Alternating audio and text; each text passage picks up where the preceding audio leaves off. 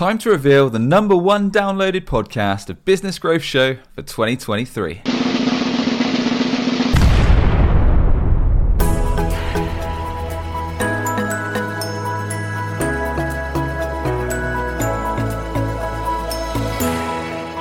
Hey, I'm Sam Dunning, host of the top 10 B2B marketing podcast Business Growth Show, and to grab my daily email tips, free playbooks, or to apply to work with me on your website, SEO, consulting or speaking, head over to samdunning.org. So the top downloaded episode of 2023 was how to improve your demand generation results today, featuring Gracianne McDonald and Liam Moroney, the co-founders at Storybook Marketing. We dive into how demand generation stacks up compared to other marketing channels, how to improve the impact and revenue from your demand gen campaigns from right now. We dive in some actionable tips that you can put into play and get revenue driving. And we go through a bit of a step-by-step. So if you're perhaps new to demand gen, you can understand exactly how you can get it flowing for your B2B tech or service-based company. So with that, let's dive into the top episode of 2023. So joining me today, I've got Gracianne McDonald and Liam Moroney. They're the co-founders over at Storybook Marketing. Welcome to the show. How are we doing? Doing very well. Thanks for having us. You're very welcome. It's always a pleasure to have two guests rather than one. So always enjoy these special episodes as we don't do them very often. So always good fun. But diving straight into it, we're going to be talking how you can improve your demand generation results from today.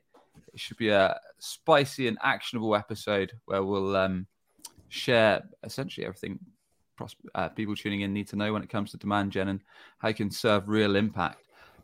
So that said, how important is demand gen when it comes from a B2B perspective today? Do you want to go first or do you want me to, Gracianne? You take it away. I think demand generation it's become central to B2B marketing. I think it's been a big topic over the last year for sure. And I think there's a lot of confusion about what it is because the amount of influence it has seems to expand. At one point, it used to be the channel that gets leads. Then it started to incorporate content. Then it started to incorporate brand influences, demand. And I think really it's not so much a function or a channel or even a team as it is a go-to-market strategy. So it's really how B2B marketing should be thinking about generating business and revenue and thinking about it as a marketing function. Yeah. And what I'd also add on to that is I think it's one of the aspects of marketing in particular that changes so rapidly and so frequently. And, I think if you look at the last year, particularly last year, it really felt like demand gen and B2B marketing was starting to undergo this fundamental shift. There was lots of conversations around, for example, ungating your content, trying to migrate away from typical lead gen models, conversations of that nature. And particularly over the last couple of months, as the economy has changed so rapidly, worlds have gotten really intense for B2B marketers, particularly those in tech. Budgets have tightened. Everyone's sort of in this wait and see phase. I think a lot of teams have started to look backwards in a way with their demand gen and sort of revert back to their comfort zone and what they know works. And it's sort of bringing to the forefront now this conversation of, great, here's where we are. How do I get more out of this program right now, today, with what I've got? Yeah, exactly right. And we're going to get into kind of some tactics and strategies shortly, which will be good fun. But I often ask, like we've had a lot of conversations around demand gen, around go to market on the show in past episodes. But and both of you can go for this, or one of you can take it. But if you were to sum up like your one liner of demand gen, what would you say it entails? It's a big statement. I think if I were, I can go first. I think I would say demand generation is the marketing strategy of understanding how people purchase your product and creating a strategy that maps directly to that. It just sounds very, very vague, but that's because that's ultimately like it is. There are very fundamental differences. Creating brand awareness is perceptions about your company. Demand generation is figuring out why you buy a product like this and how do you demonstrate why you are a solution for that. Nice.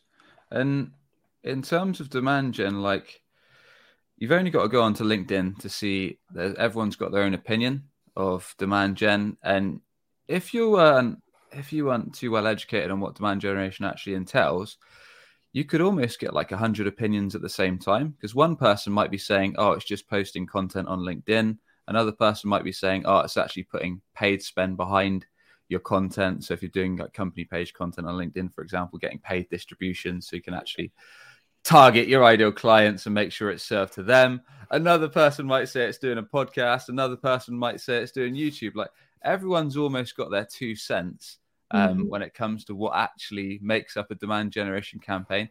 So in truth, is it all of the above? Is it just some of the above? Is it some of the above plus a bit more? This is just what I see on my feed like most days.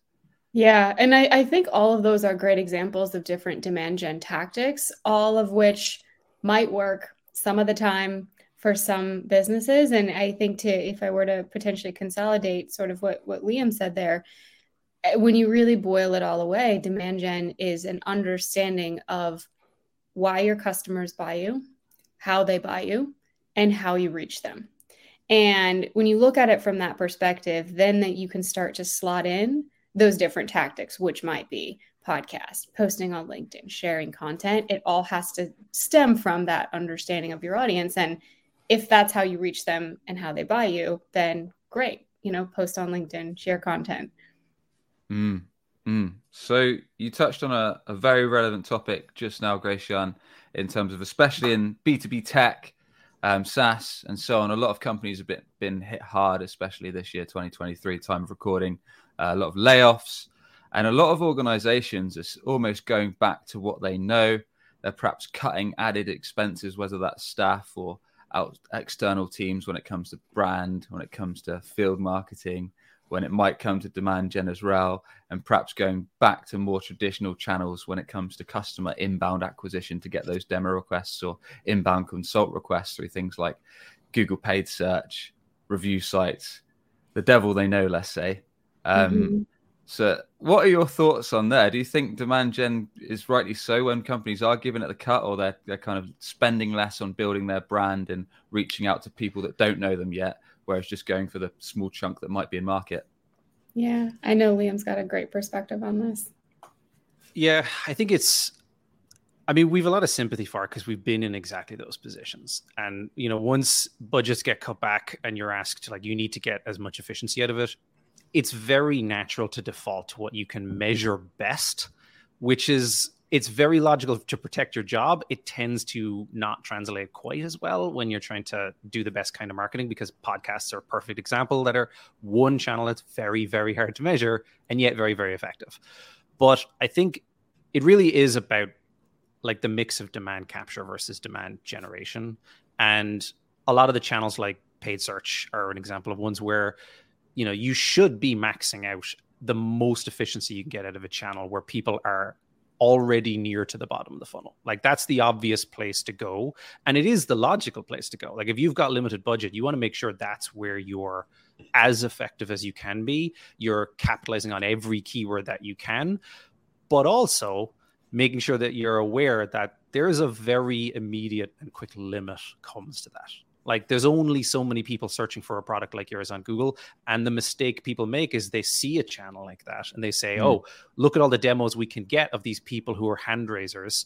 And then you cap out the number very quickly. And what you start doing is you start loosening the keywords. Well, okay, maybe it's less product specific and the efficacy goes down. So it's really just understanding that there are definite demand capture channels, but they run out quickly because, like you said, there's only so many people in market. It's about how do you make sure that you're also investing in those people who are not yet in market and educating people who are going to be in market at some point. Yeah, that's fair. And this is a bit of a loaded question. I promise I'll stop squeezing you. You can get into actionables in a sec. But do you think you've got to be a certain size of company for demand generation to be most effective? Because when it comes to capturing demand for smaller organizations, you could probably just sit back and use channels like paid search, review sites, organic search, and similar, and just capturing those prospects that are literally searching for your solution, your offer, might be fine, because that will drive enough leads for your sales team if you're a smaller org. But I imagine it gets to a certain point on your size where that's not effective enough. Then you've got to start hitting that market that doesn't yet know about your offer, that might not be in market. And I guess that's where demand gen becomes more effective. Yeah, it's an interesting question. I don't think there is a particular size. I'm curious your thoughts, Chris, because I think it comes in very different formats. Because capturing demand, one method of capturing demand is paid search. It's scooping up where people are actively raising their hands. Another one is reaching out to people at the right time and in the right way, which doesn't necessarily have to happen in the form of leads. It can happen in the form of outbound motions, which people don't often talk about. And I know, Gia, you have a much better perspective on that one than I do. Yeah, I came from this world before I got into demand gen. And I think it's one of the underappreciated, cost-effective methods of doing demand gen, particularly for smaller companies, early stage companies. It's also one of the most cost-effective ways of testing messaging in new target audiences and new categories. But to Liam's point, like it's a great way to begin both capturing whatever existing demand there is in your market already, as well as generating new demand by spreading the awareness of your company and your message in a really cost-effective way. And a really immediate way to test your messaging in real time and get feedback about what is and is not resonating. Interesting. A lot of marketers hate the idea of outbound, right? You've only got to listen. Why? I've always neither do I. Like, it's a channel, and it does work unless you're, like you mentioned there, unless your messaging is off, or your sales reps aren't trained properly, or these kind of things. But you've only got to listen to someone like Chris Walker's podcast, and it sounds like outbound cold email, cold calling is like the devil, when it can work fine when it's done right, in my opinion. I think I could be wrong about this, but part of me sometimes feels that the reason there's that kind of unfair perception of outbound is historically outbound teams were within the sales function. And I think when you think about it from the perspective of this attribution idea and trying to achieve perfect attribution, I think what's unfortunately happened in the past is there's this competition between sales and marketing for attribution. And when an outbound team is on the sales department, did it really come from the outbound team, or was that demo request something that the marketing team did? Or can we all accept the fact that rising tides lift all boats and everything is sort of working together and amplifying one another? And that's not to say that, I know it's a debate right now, and that's not to say that SDR teams should always be on marketing. I think there's a case for both, but part of me feels that that's why there's that pessimistic perception of outbound teams from the marketing department. I think that's where it stems from. And I would love to change that, because it's such a powerful engine when those two functions can really work together. And I think that it's also that there is a lot of bad usage of SDR teams against marketing leads. Like it is a bad experience for everyone to just download an ebook and suddenly you get hounded, or the kind of spray and pray generic messaging for everyone where everyone's inboxes get flooded. It's this idea that I think a lot of where there's a bad perception within marketing towards outbound is that it feels like outbound is a bad way of acting on marketing, whereas what it should be doing is acting alongside marketing. Like if you're warming up these audiences, if you're showing thought leadership, outbound motion should be going alongside that, not directly following an interaction. Like that's where I think it feels like it's almost like you're being tracked down and hunted by a team, and it's aggressive and it's like junk mail, whereas it can be just complimentary and pointing at people who are better educated about your brand. Yeah, I think it's all fair points. I mean, a lot of the time outbound comes down to timing and messaging, and the chances are not everyone's going to go to the channel you hope they go to find your offer. So that's when outbound can be so effective, like you say, when it's done right. I've got an interesting experiment that I'm launching in a solo episode on this podcast very soon, of how we close quite a significant deal from just outbound calling. So I'm excited to launch that one. But yeah, I digress. Let's get tactical. We've teed it up the conversation enough. We're going to share kind of how we can start improving demand generation results from today onwards. So what are some of the first steps? What's like the foundational layer? What's the first things that we should be doing to make this happen? Yeah, I think the best place to start is look at what you've already got. So what do you already have that you can make better use of? Where I tend to look first is your database. So what do you have in your existing database? What kind of marketing and nurturing can you do to your database? What kinds of segments do you already have in that database? Is it kind of a stale audience? How warm is that audience? I've found many times that when you really go after what's in your database and trying to, as they say, I know it's cliche, but squeeze more juice out of the orange, and what more can you get out of what you already have? I always think that's one of the best places to start. And similarly for the folks that have, like a PLG model, expired free trials, things of that nature, that can be a great place to go and say, what can we do here? What kind of marketing can we do here? Where can we generate some immediate pipeline out of what we've already got? I don't know if there's any other perspective that you have on that, Liam, in terms of, looking at what you already have. Yeah, I think there's things like the database. That's definitely one. The other part, I think, is then looking at how things are already working within the system. And I think it's one of those kind of underappreciated things. A lot of marketing, especially in demand gen, people think that if we need to get new business, we need to do new things, as opposed to the slightly under-celebrated look internally at where you could be more efficient. Like, it is the really obvious place to start. A really big one is that sales handoff. That's usually where you see the biggest drop off in efficiency. And there's a load of reasons why. But the starting point is figure out where the efficiency stops. Are you hitting your leads? Are you hitting your MQLs? Are they not converting into meetings? Are the meetings not converting into ops?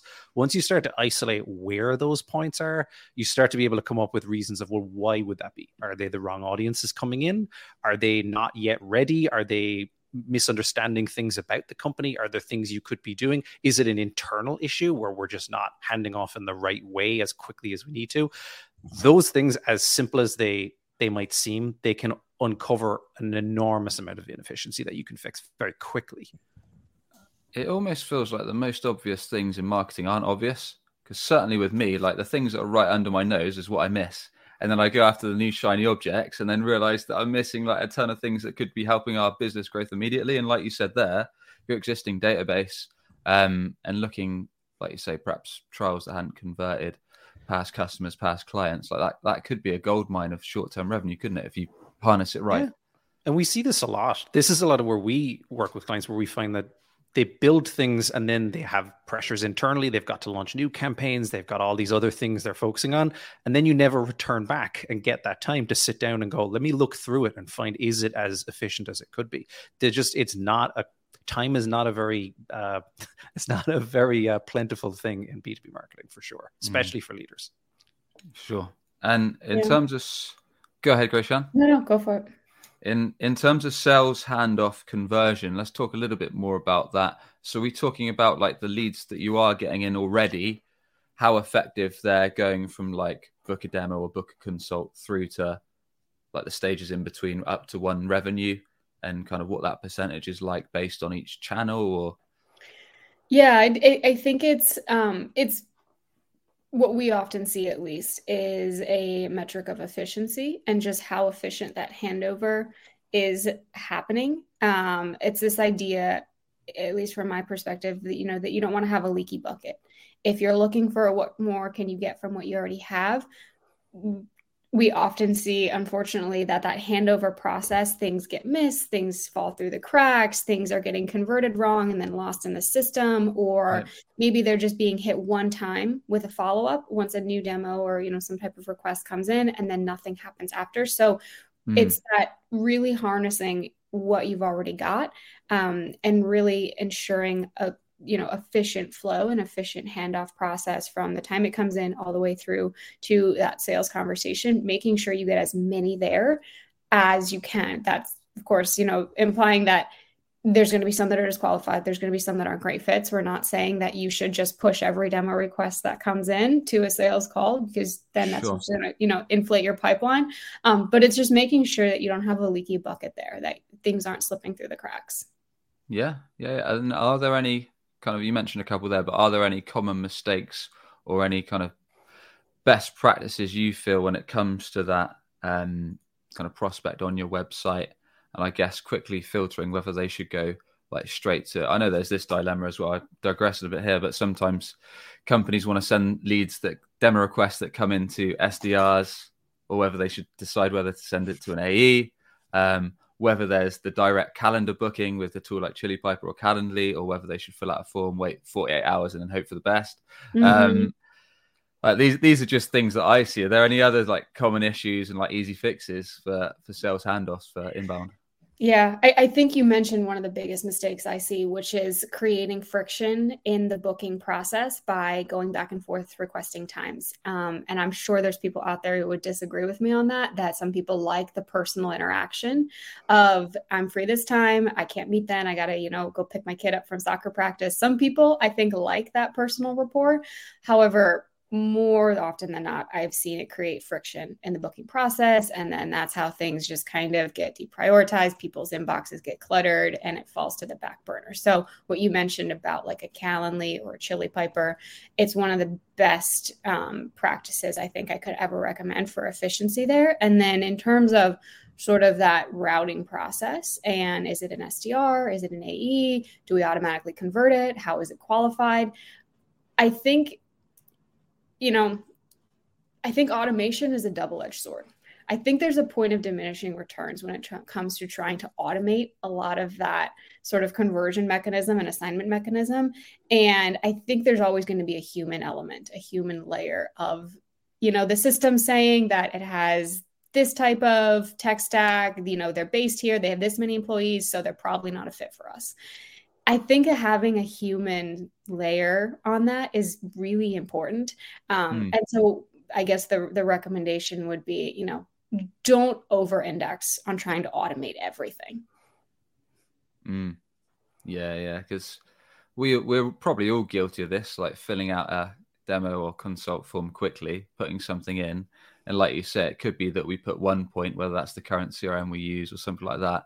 And I suppose if a company automatically disqualifies you because you've put one piece of tech that doesn't hit their system, and it turns out like a sales rep speaks to this company, it's actually a massive enterprise opportunity, and they actually use a range of systems, and just because your tech system has filtered them out, you've kind of missed out on a big op. So I'm sure that does happen, especially in big companies, quite a bit. There's also people, like when people talk about the demo request form, they often talk about like, oh, am I adding too many fields? Am I creating friction? That's usually not the problem. Funnily enough, there's actually like studies show that the more fields you add, the more likely they are to convert on a high value form. Where we've seen people go wrong a lot is actually exactly that like the way you've structured the form, kind of almost, if you're being lazy and you're trying to quickly fill out a form, you might hit a drop down and just choose the top thing in that drop down list. You could end up disqualifying yourself because you're confused about like how this form should be filled out. Like, it's make sure the form is easy to give information, and also don't give people like a weirdly, we've seen it like where people say like, choose your revenue range. And it's like 0 to 500 million and 500 million to 700. Like those are just odd groupings. And it's like, just don't make it confusing for people to fill out forms. Yeah. Fair point. Okay, cool. That's those 2 points. What's next in the driving demand tactics? I think the only other, I guess the one that most readily comes to mind in terms of making use of what you already have, to a point Liam sort of raised a few minutes ago around, we tend to be led by this shiny object syndrome, and like, we just did this, like now let's move on and do something else, and then let's go here. And so sometimes things like your content, that's really great content, really well produced, it can sort of have this one and done promotional moment. And so in terms of looking at what you already have, I would suggest looking at the content that you have, blogs, case studies, high value assets, videos, whatever you have, looking at the content that you have and seeing what can you repurpose, what can you do with what you already have.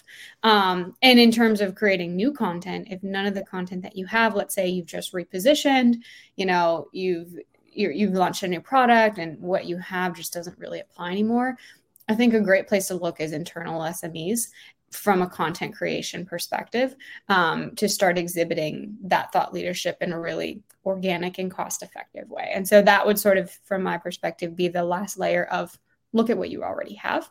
But then to your question from there, where we would suggest starting to move is really understanding the performance of your program, what's working and what's not.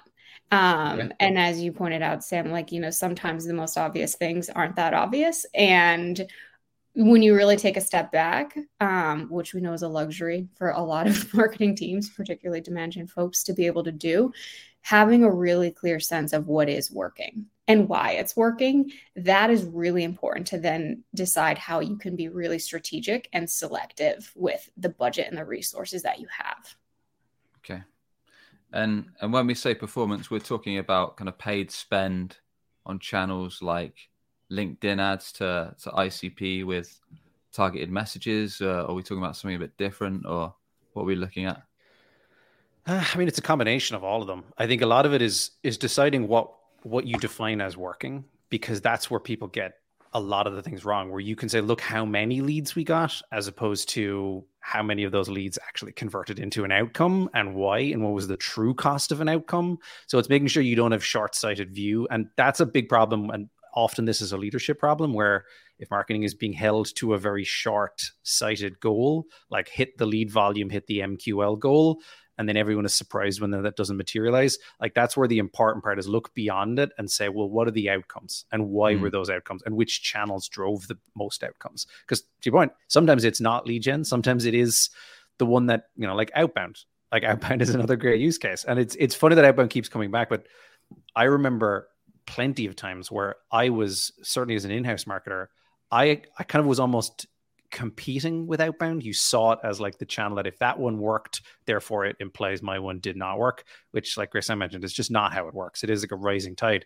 Outbound should get better if marketing is doing a good job alongside it. Like, everything should improve along with itself, not against each other. Like, like you shouldn't challenge channels against one another too often. We've seen it happen before, where social gets targeted against events. Like, they're not the same. They both don't work the same way. They're not achieving the same outcomes. And sometimes you turn one off and the other stops working. So like, it's not starting to look at things as channels to compete against one another, but what is it for? And is it achieving the outcome it's supposed to? Yeah, makes sense. I know you folks have audited quite a few demand gen campaigns. Is there a common suspect that often comes up on the paid ads front that quite often is saying, oh, we're shipping a lot of ad budget here, but it's not really producing. Yeah, it's producing X, but it's not actually producing revenue on the bottom line? Yes, for a few reasons. I'm sure you can think of a few. I like some of the common ones are trying to too thinly distribute budget across too many different things. That's a big one, where you might have 10 audiences getting a small budget when you probably should have been concentrating it on one or two. Like, that's a very common use case, where when you start to break it into how many different places it got placed, of course, it was skimming the surface and doing very little else but that. That's a very common one. What pops to mind for you, Jay? I think, kind of on a similar point, the conversion rate of paid traffic and paid search and just things driven by paid. We've seen teams spend a lot of money and it never converts at the same rate as organic. So I'd say that's another big one. I suppose it just comes down to really assessing and auditing, like we were saying at the start, like how well your current campaigns are performing, and then understanding like what the bottom line is from each one. And I think it's starting to, it is following the journey. That's really one of the big things, especially on paid. I remember there was a particular client we worked with where they had a very large paid budget and they were generating lots and lots of leads. But on the surface, if you looked at it purely from a cost per lead point of view, the channels that they thought were their best performing were actually producing the most expensive like outcomes, because so few of them progress. So like, cost per lead is one of the worst benchmarks for trying to determine whether something actually is working. It's cost per outcome is what you should be looking at, like cost per meeting or pipeline or qualified pipeline, whatever, depending on your deal cycle length. But it's not stopping at look how many we got and look at the names. It's what happened afterwards. Yeah, this is a massive conversation in itself, especially with paid. Like, I mean, we see organizations invest tons into Google paid search, Google AdWords, but then they don't retarget that traffic. So they're paying like $5-10, maybe more per high intent click, but that prospect's probably not going to book a demo all the time on their first click. And then if you're not retargeting them where they're hanging out, like LinkedIn, and kind of educating them, positioning yourself as the authority in that space, like that's just a ton of wasted cash just because you didn't know how to retarget or remarket to this prospect properly. Speaking of which, another really common thing that we see is actually, it's in the underlying strategy. Who are you targeting? We've lost count of the amount of times where everyone says we want to target the CMO because the CMO is the most senior person in the deal, as opposed to who's the person who's most likely to take a demo and evaluate the tool. And it's marketing trying to think too closely to what sales leadership is telling their AEs. Like, go up into as high into the organization as you can do. But I mean, you talk to any CMO, they're not taking tech demos. They're asking their team to, because they trust their team more too. Fair point. Yeah, that's an interesting point, actually. Okay, cool. So looking through the paid channels, looking through the setups and understanding that properly, where do we go after that? Well, you might like this one because it's the website. I think that's the obvious place. I mean, your website is your most effective demand generation asset by far, because it's the thing that almost everything will pass through to some degree, excluding like outbound. But even in that case, people will use your website either to convert on or to validate whether you are worth responding to an outbound message on. For sure. I think it's one of those things, like I ramble on about websites all the time on solo episodes, and quite literally say it can be your very best or very worst salesperson depending on how you treat it. And like you quite rightly said, it's depending on the type of traffic that's coming to it, whether it's a warm prospect that's perhaps been referred or a colder prospect that's perhaps stumbled upon you for the first time, can be massively different, because that colder prospect is going to want to quickly understand kind of what you do, the problem you fix, how you help, see that proof of results, get that trust built, understand, kind of probably want to check out your pricing page, and then make a decision on whether they're comfortable in speaking to your sales team, whether they're going to book a demo or book a consult, take that next step. So like you say, if you're neglecting the way you design it, build out the messaging and more, it's going to be a huge impact on your overall marketing spend. Yeah. And exactly what is its job? Like, too often, like you said, there's no pricing page. It's trying to use it as a bait and switch tactic. But in reality, it's a salesperson. Its job is to give you all the information you need, to explain it as clearly as possible, and to help navigate you to where you can get more of the answers that you need. And very often, too many websites are built the same, where they follow like, oh, well, this is how you build a SaaS website, as opposed to what do we know about our audience? What language will resonate? And the last part is make sure you write it in language that they're going to respond to, not language you like to use, that like overly buzzwordy, internal, jargon-filled, like the same words that everyone else puts in every headline on every website. I think many tech and SaaS companies are guilty of that. Kind of, you go onto their homepage, you read their homepage headline, and you've looked at it for 10 seconds, you're still not quite sure what it is they do or how their offer helps you. Or another thing I see is sometimes companies will just have their headline as, we just got funding, or we just won a G2 top 10 award. It's like, that's great, but isn't that better for like your company and your investors and your internal team, rather than kind of what you're actually going to offer to your prospects, aka the people that are going to buy your stuff? One of the most memorable things I heard from a CRO once when we were redesigning a website was we were arguing over the headline, about what was the right headline when people landed on the site. And unsurprisingly, I was advocating for like the marketing centric one. And he was like, well, yeah, but we need to write this for what the investors will like, because they're going to prefer this language. I'm like, I think we're missing the mark on this one just a tiny bit. Yeah, that would probably trigger me for sure. It must be a strange thing, though, when you're that reliant on getting cash from investors that you put them ahead of the people that are actually going to buy your stuff. And something's not evening out. Like, it's funny because it changes depending on what the environment is. But going back to like what your website is for, it is a demand generation sales enablement asset first and foremost. But that said, it will also, depending on the timeline, like some of the most traffic you'll ever get to your website is on your careers page and your about page.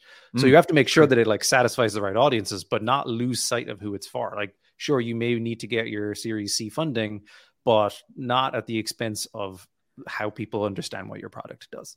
Yeah. Are there any other pages that you see? I mean, I've got plenty of opinions on this, but are there any other pages or parts of websites that you feel are often neglected? What do you think, Jay?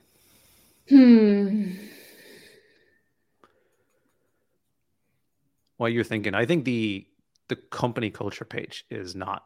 It's not as thought through as it could be. I think people underestimate how important liking the company and wanting to buy from that company. That's a good, honest company. I mean, I've lost count of the amount of times I was at a company where I had to go to the HR team and say that person on the About Us page hasn't worked here in like a year and a half. Like there's nothing authentic about that page whatsoever. But people do, like, especially in marketing, you buy not just the best solution, but the solution you like the most. And if you like the people who work there and you like what they do, that's an important differentiator that people overlook a lot. Yeah, for sure. Like you say, the About page or the team page is quite often like the second or third highest visited page when you look into a lot of B2B and tech websites. Like, it's really surprising. So if it's like we talked about earlier, if it just talks about how great your company is, the awards you've won and stuff like that. And I think probably one of the biggest issues I see is that websites just aren't built to resonate with ideal clients. So when you put your target market first, it just shifts everything in terms of design, messaging, and more. Yeah.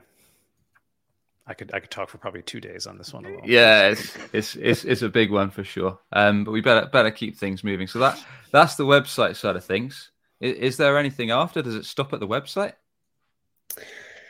No. So I think, from there, and once you've optimized where you can on your website and you've got a really clear sense of what's working and what's not, typically there's a sort of budget reallocation there from a paid standpoint. Once you have clarity on this is working, this isn't, maybe we can reallocate some budget into this. And to the points Liam made, it's what does working mean for you? And that really clear definition. It's not always generating leads. Maybe it is to generate awareness. Maybe is it to drive more people to your site. So is that tactic or channel working in the sense that it's accomplishing what you want that channel to be accomplishing? And I think that's a really important distinction.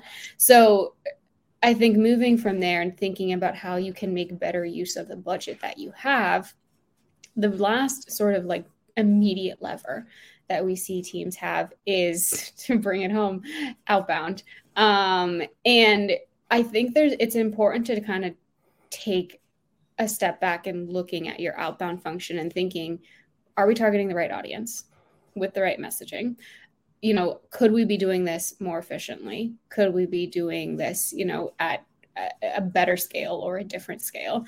And so, like we kind of talked in the beginning, outbound is a really cost-effective, essentially free way of both capturing the existing demand in the market. It kind of goes back to that concept that not all of your target market is going to be in market at any given time. So how can you effectively capture the ones that are while spread the awareness of who you are to the ones that aren't?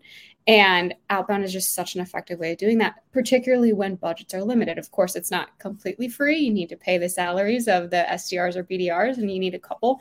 But I think the misconception with a lot of teams is that you need to have this high-performing demand gen engine that's generating leads before you can make a case to bring on SDRs and BDRs that'll field those. And it sort of undersells the value of this outbound program and how that can really jumpstart and fuel a lot of your demand gen that then pays those dividends in the forms of like leads and demos. It's a funny one, I think, with outbound, because companies tend to be super for it. And those will be some of the first hires they'll take, like SDRs, BDRs, especially if they get investment and they are a company that's into outbound. They'll probably get a panel of SDRs, BDRs, and they'll be feeding leads for the AEs, and then they'll probably do some paid ads. Or on the other hand, you might get a company that's completely against outbound, and they just go full swing, kind of capturing some demand with ads and doing a demand gen campaign and that kind of stuff. It usually tends to be a company's extremely one way or extremely the other from what I see. Yeah. And I think one of the biggest debates right now is sort of the future of the outbound team and the future of the SDR function. And we were actually just having this conversation the other day, Liam and I, about how personally, I don't think the SDR function will ever go away. I think the tactics will always keep changing. Like, I think we may be sort of cresting to the effectiveness of email, but we're seeing all kinds of other tactics, around LinkedIn. And I think the tactics are always going to change. And the way that you get people's attention is always going to change. It's always going to look different. If we think back to 10 years ago, it was almost exclusively calling. And so the way that you get people's attention and the way that we interact with each other is always going to change. But the idea of a team of people whose entire focus is going out, talking about your product and introducing your product to people who might need it or be in market for it, I don't think that concept is ever going to go away. Yeah, fair. And just to wrap things up, how we've touched on it a bit, but how does a demand gen campaign, how does that influence an outbound campaign? Well, you only need to talk to a sales rep who's trying to sell a product that has no brand awareness or any affinity in the market, and they'll tell you exactly how problematic having no demand gen is. I think the misconception is that demand gen starts, leads come, hand over to sales follows up. It is to make it easier to outreach to people so that they have heard of you, they understand what you do, they understand how you do it, and marketing is that groundswell that helps that effort a lot of the time. Or alongside that, it's also helping the outbound motion point towards an audience that is much more likely to be receptive to that message, because you're saying these are the audiences and companies we've been marketing to, they're engaging with it. You should be spending your time focusing on them as opposed to this other cold audience. And in theory, you should have a better hit rate from those efforts than you would from a cold audience. Yeah. I've always thought, like, with that said, I've always thought if what we're doing, if WebChoice ever fell through and I had to be a sales rep to get some cash, I'd just work for a company like Gong. Like, everyone knows Gong. You've literally just got to say, I'm working with Gong on a call. And it's like, oh yeah, market leader in sales intelligence. Yeah, I'll talk to you. It must be so much easier than working for a startup that's like brand new in that sales intelligence space. Just giving Gong free PR here because it's the first brand that came to my mind. They're not even a sponsor. Not yet a sponsor. But yeah, that's it. Anyway, really enjoyed the chat. Thanks very much for running through all things demand gen and how companies can start implementing these things to see results from today onwards. So with that, please do share more, Gracian and Liam, about your company, about how people can learn from you, connect with you, and if they want to get in touch. Yeah, sure. We are Storybook Marketing. We are a boutique demand generation agency, and where we specialize is helping to design, to build, and to manage demand generation programs for B2B companies. So if you either are beginning in demand generation and you really want us to do it right and get it from the get-go, talk to us. If you've already got a program that you think could be working better or has stopped working as well as it once did, reach out to us, because we've been in those seats. We know how to do it. We know how the tools work. We are the blend of strategy from being leaders, but we still know how to roll up our sleeves and get into the tools when we need to. Yep. And the best way to reach us would be the form on our website, storybookmarketing.io. Awesome. Good stuff. We'll put all of those links on the show notes at businessgrowth.marketing. And I want to thank you both once again for coming on. Yeah, this is great. Thank you. And there we have it. A big thank you to Gracian and Liam at Storybook Marketing for making the top episode of the year. If you enjoyed the episode, a rating or review on Apple Podcasts goes a long way. And if you're a B2B company feeling frustrated that every time target clients search for what you do or your offer on Google, they're seeing competitors ahead of you stealing traffic and inbound opportunity to your website, or maybe you already invest in paid ads, SEO or otherwise to drive traffic to your site, but it's failing to convert a steady flow of qualified leads or demos, then head over to samdunning.org to grab all of those free resources or apply to work with me on your website, SEO or B2B consulting. That's samdunning.org, and a big thank you to you for tuning in.